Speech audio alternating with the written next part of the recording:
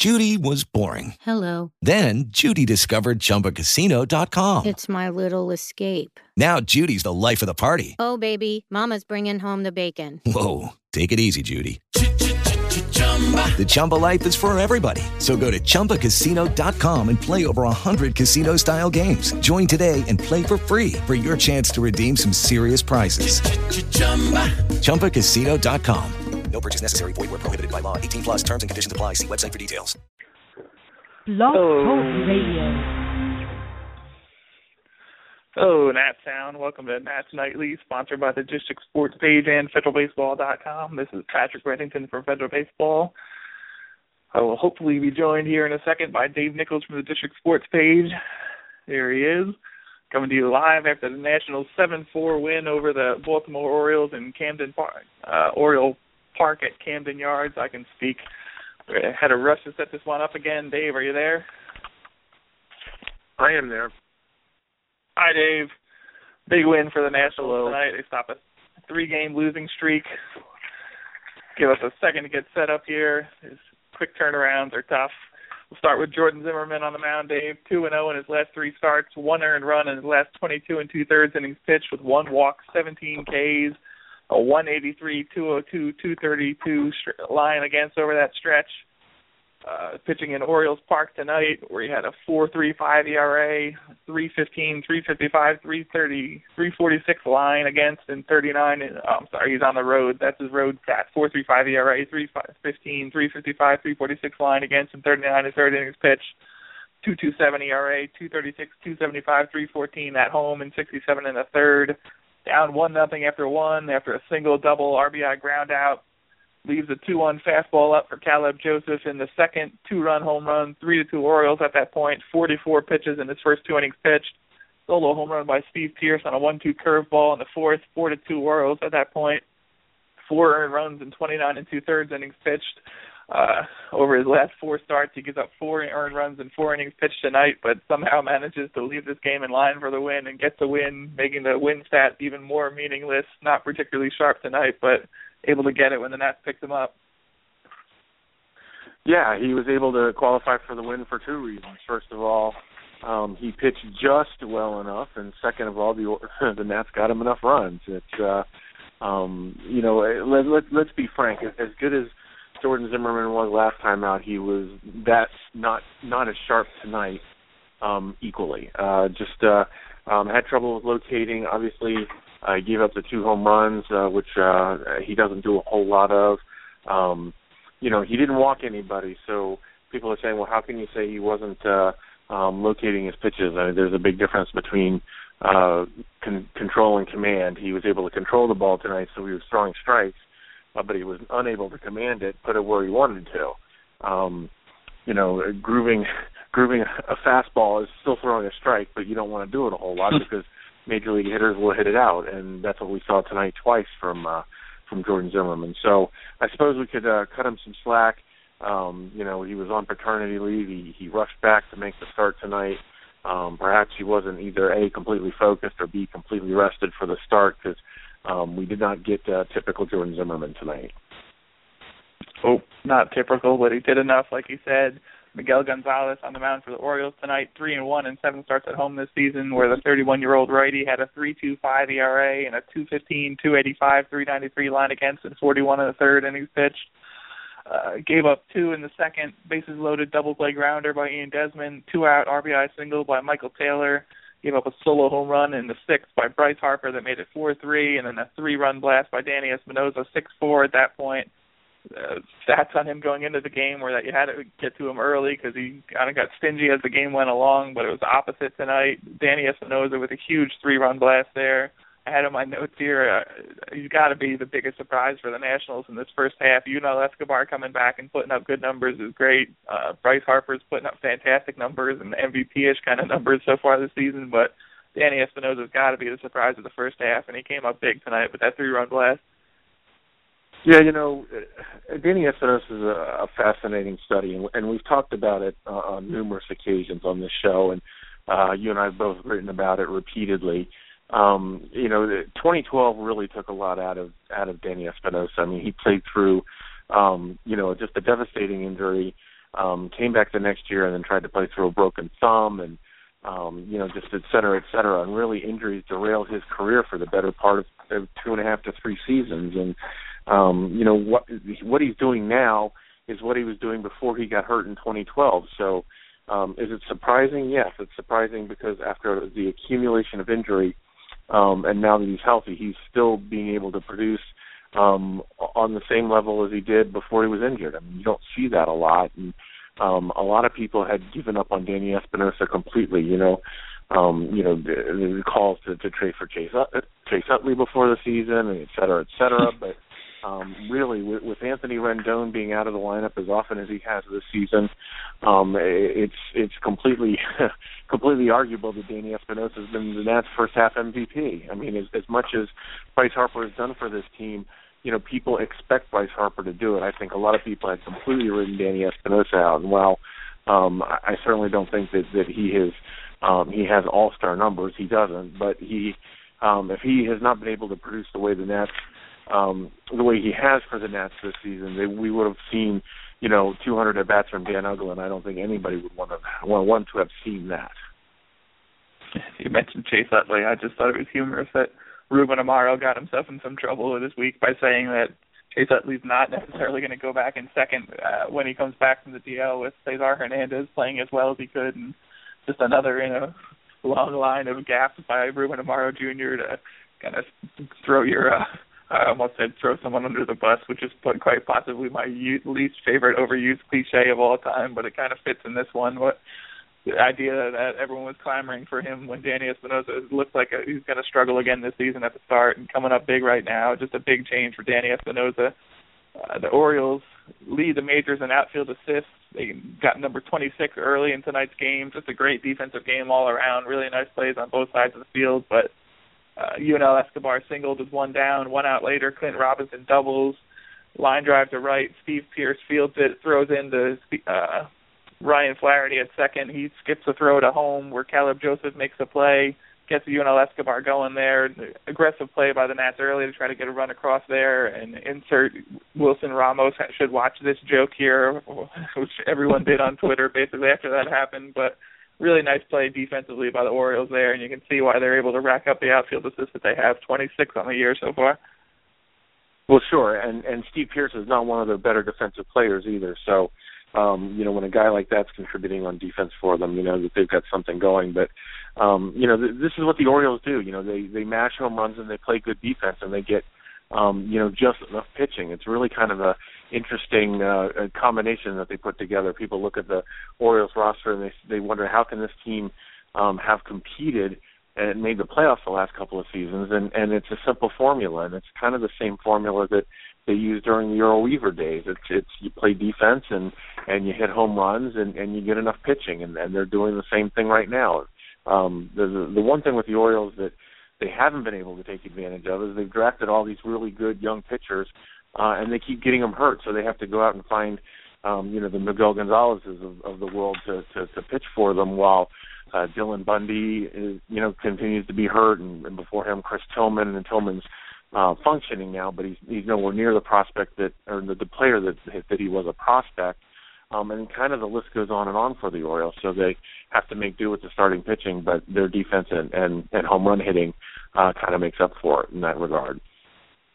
Yeah, I didn't fact check Gary Thorne, but during the game tonight, I think he said 40% of their offense so far this season has been generated by home runs. FP Santangelo noted at that point that you kind of live and die by that. If you're not hitting home runs, then you have a tough time generating runs, and seems to be the case from the little I've seen of the Orioles, since I watch as little AL ball as I can, since I despise the DH and the whole brand of baseball they play. But that's another story. Getting back to the sixth inning tonight, Bryce Harper with his 26th home run of the year, Danny Espinosa with his 10th to put the Nationals up 6-4 at that point. Jordan Zimmermann out after that when they take the lead. Blake Trinan comes on, issues a one-out walk in the first frame of his night, gets a double play grounder out of Ryan Flaherty to end that inning. I think it was a 7-pitch inning. Comes back out for the 7th inning, issues back-to-back walks to Caleb Joseph and Manny Machado, gets 2 outs, one on a really aggressive throw over the third by Wilson Ramos on a bunt in front of the plate. Felipe Rivero comes on after that against Jimmy Paredes, just throwing heat, gets a fly ball to center field for out number 3 of the frame, 6-4 there. a nice recovery by Trine, and then continued impressive outing by Felipe Rivero, who just shows no fear out there. A young left-hander, really kind of surprised everyone this season by coming up when he did and sticking with the Nationals so far. Yeah, I'll speak to Trinan first. I thought he was overthrowing a little bit, especially there in the second inning when he walked those two guys. I mean, he was only throwing 94, 95 as opposed to 97, 98, 99 with the fastball. So he was obviously trying to guide it in for strikes, and he was doing the complete opposite, overthrowing and leaving it out on the corner. So he got himself into some trouble there. But like you said, Rivero came on, and I know you've been a champion of Rivero since he was back in Syracuse. So, pats on the back to Federal Baseball there for championing Felipe Rivero, the Nats' newest lefty in the pen. Yes, and Rizzo pointing to his head for getting him in the trade he did. So all around, pats on the back and pointing to the head. Casey Jansen, not particularly sharp last night, comes out in the 8th inning, 12-pitch frame, 2 Ks. He makes me a little nervous when I watch him because he's just jittery, old reliever out there. Never stops moving on the mound. Makes me a little bit uncomfortable, but a really nice outing tonight after he wasn't particularly sharp last night. Right, and I think, we've talked about this with Jansen before. I think that's what we're going to see with him. I mean, he's a guy that isn't going to blow anybody away. He's only throwing mid to upper 80, so, on nights when he's on, he's still able to hit his spots and get guys out. And nights when he's off, like we saw last night, he's going to have his troubles. But tonight was able to settle down as much as he possibly could, and get the outs for the Nats there in a big 8th inning. Yeah, and after he came up big, Ian Desmond, not a particularly great night yet again for Ian Desmond at the plate. Ends up 0 for 3, but comes up really big in the 9th inning. Walks, steals second, takes third on a sac bunt by Matt Dan Decker, and then scores on an RBI single to right by Michael Taylor, who just drops a blooper in there to put the Nats up 7-4. The running became even more important as the 9th inning went on, which we'll get to in a second. But really nice way for Desmond to contribute there. Takes a patient walk on a full count pitch and ends up stealing his 5th base of the season and eventually scoring a run to put the Nationals up 7-4. Yeah, he was 0 for 3 with a K up until that point. So he was able to redeem his night at the bat. Somewhat during that sequence, but I want to go back to the double play that he and Espinosa turned the inning prior. I mean, that was just a tremendous play by Espinosa to pick it going to his right, tossing to Desmond, and then Desmond's probably one of 2 or 3 shortstops in the game that has enough arm strength to make the throw that he did, planting on second base with his right foot and then falling away. Moore had to stretch for it. It wasn't right on target, but he got it there and was able to turn the big double play. You just don't see too many shortstops being able to complete that double play. So as rough as I've been on Desmond at times on this show, I wanted to give him props where it was due. Yeah, definitely, and just getting that throw off at all was pretty impressive. Danny Espinosa with a great play to snag a one-hop liner, hit right at him, but makes a toss to second, and Espinosa somehow gets enough on that throw to get it over there. The Nationals go into the 9th with a 7-4 lead. Drew Storen comes on looking for save number 26, puts 2 on with 1 out, pops up. Chris Parmelee and Adam Jones earns the final save number 26 of the year. Little shaky outing by Drew Storen, but he gets it done and might just be headed to the All-Star game now that we know that Max Scherzer is going to pitch tomorrow. And I knew that last night when I listened to Buck Showalter talk, and the managers of the opposing team usually know more before players do and before they make announcements, and he kind of let slip a little spoiler there that they were going to have 2 more tough pitchers coming up with Zimmermann today and Scherzer tomorrow before the Nationals announced it. But Storen with another good outing and might be headed to the All-Star game, as I mentioned. Yeah, he had it all the way. And there's a lot of hair pulling and teeth gnashing and the rendering of garments with regards to the Nats bullpen. And obviously, last night, we saw them give one back. But the Nats are now 38-3 when leading after 7 innings. So they might give up a few hits, and they might. Their ERA might not be as sparkling in the 7th and 8th innings as it is in the 9th inning, but they're getting the job done. It's not always pretty, and it's not always simple, and it's not always the way that the fans want to see it. But Storen has been pretty efficient. He gave up a couple of base runners tonight, but was able to bear down and and make outs out of, a couple of pretty tough hitters. I mean, Parmalee, isn't an all-star, but Adam Jones is. He's one of the better hitters in the American League, and, got a little scared with that flare there, but was able to eventually put him away. I think I had the stat in my notes too. 40-3 at this point. They were 39-3 going into tonight's game when they're leading after 7 innings. So as much as there's been some talk and chatter about them looking for a back of the bullpen arm, and Clippard and a few other guys mentioned, the bullpen is getting it done when they hand them leads. So not necessarily a place you need to upgrade. We both said the first baseman and outfielder kind of is what we'd like to see the Nationals go out and get more than anything else. But when they get to that A pen, they're doing the job so far this season in the first half, with one game left in the so-called first half of the season before the All-Star break tomorrow. Speaking of tomorrow, before we wrap up, the Nationals 7-4 tonight. They improved to, I do believe, let me just double-check myself on this, 47-39 on the year with a win. While they're playing tomorrow, probably in the 6th or 7th inning of the game, we're going to get the All-Star Futures game. Lucas Giolito, the 2012 first-round pick. Trey Turner, the Padres 2014 first-round pick that the Nationals acquired, both of them in the top 10 in Baseball America's midseason top 50 when it was released this week. Two big prospects for the Nationals that are going to impact the major league level and be impactful, as Rizzo likes to say, in the next couple of years.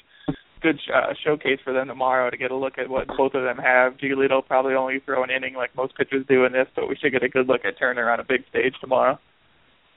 Yeah, that'll be fun. I don't think a lot of Nats fans have actually seen Turner play yet. Certainly not in person, but even on the internet. So it'll be a good opportunity to actually see Trey Turner and see what he can bring. He's fast. He's got a decent amount of pop. He's a good defender.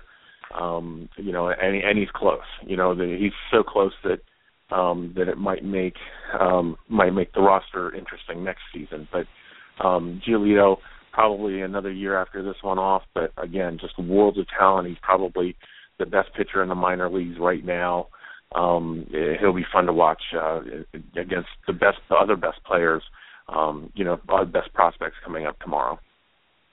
Yeah, it should be a fun game to watch on the DVR after I watch the Nationals beat the Orioles in the series finale and the first half finale tomorrow. Unfortunately, we're out of time, so we have to get my hot take on who gives a blank about batted ball speed, but we'll get to that some other day. I just think it's ridiculous that everyone's obsessed with that now because they have that stat available when no one gave an S about it beforehand, but we'll talk about that some other time.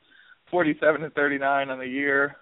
Nationals set up a rubber match with the Orioles tomorrow. Pitching matchup if it's available. Yep, Chen versus Scherzer. Scherzer going to pitch tomorrow, so he's not going to pitch in the All-Star game. He reiterated that point when they talked to him during the game tonight. So we'll get to see Scherzer one more time in the first half tomorrow. Get to see him introduced at the All-Star game, but that's it.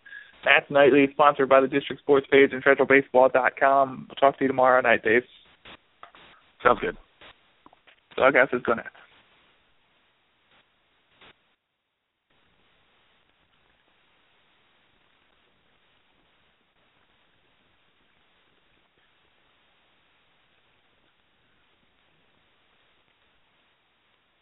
With Lucky Land Slots, you can get lucky just about anywhere. Dearly beloved, we are gathered here today to... Has anyone seen the bride and groom?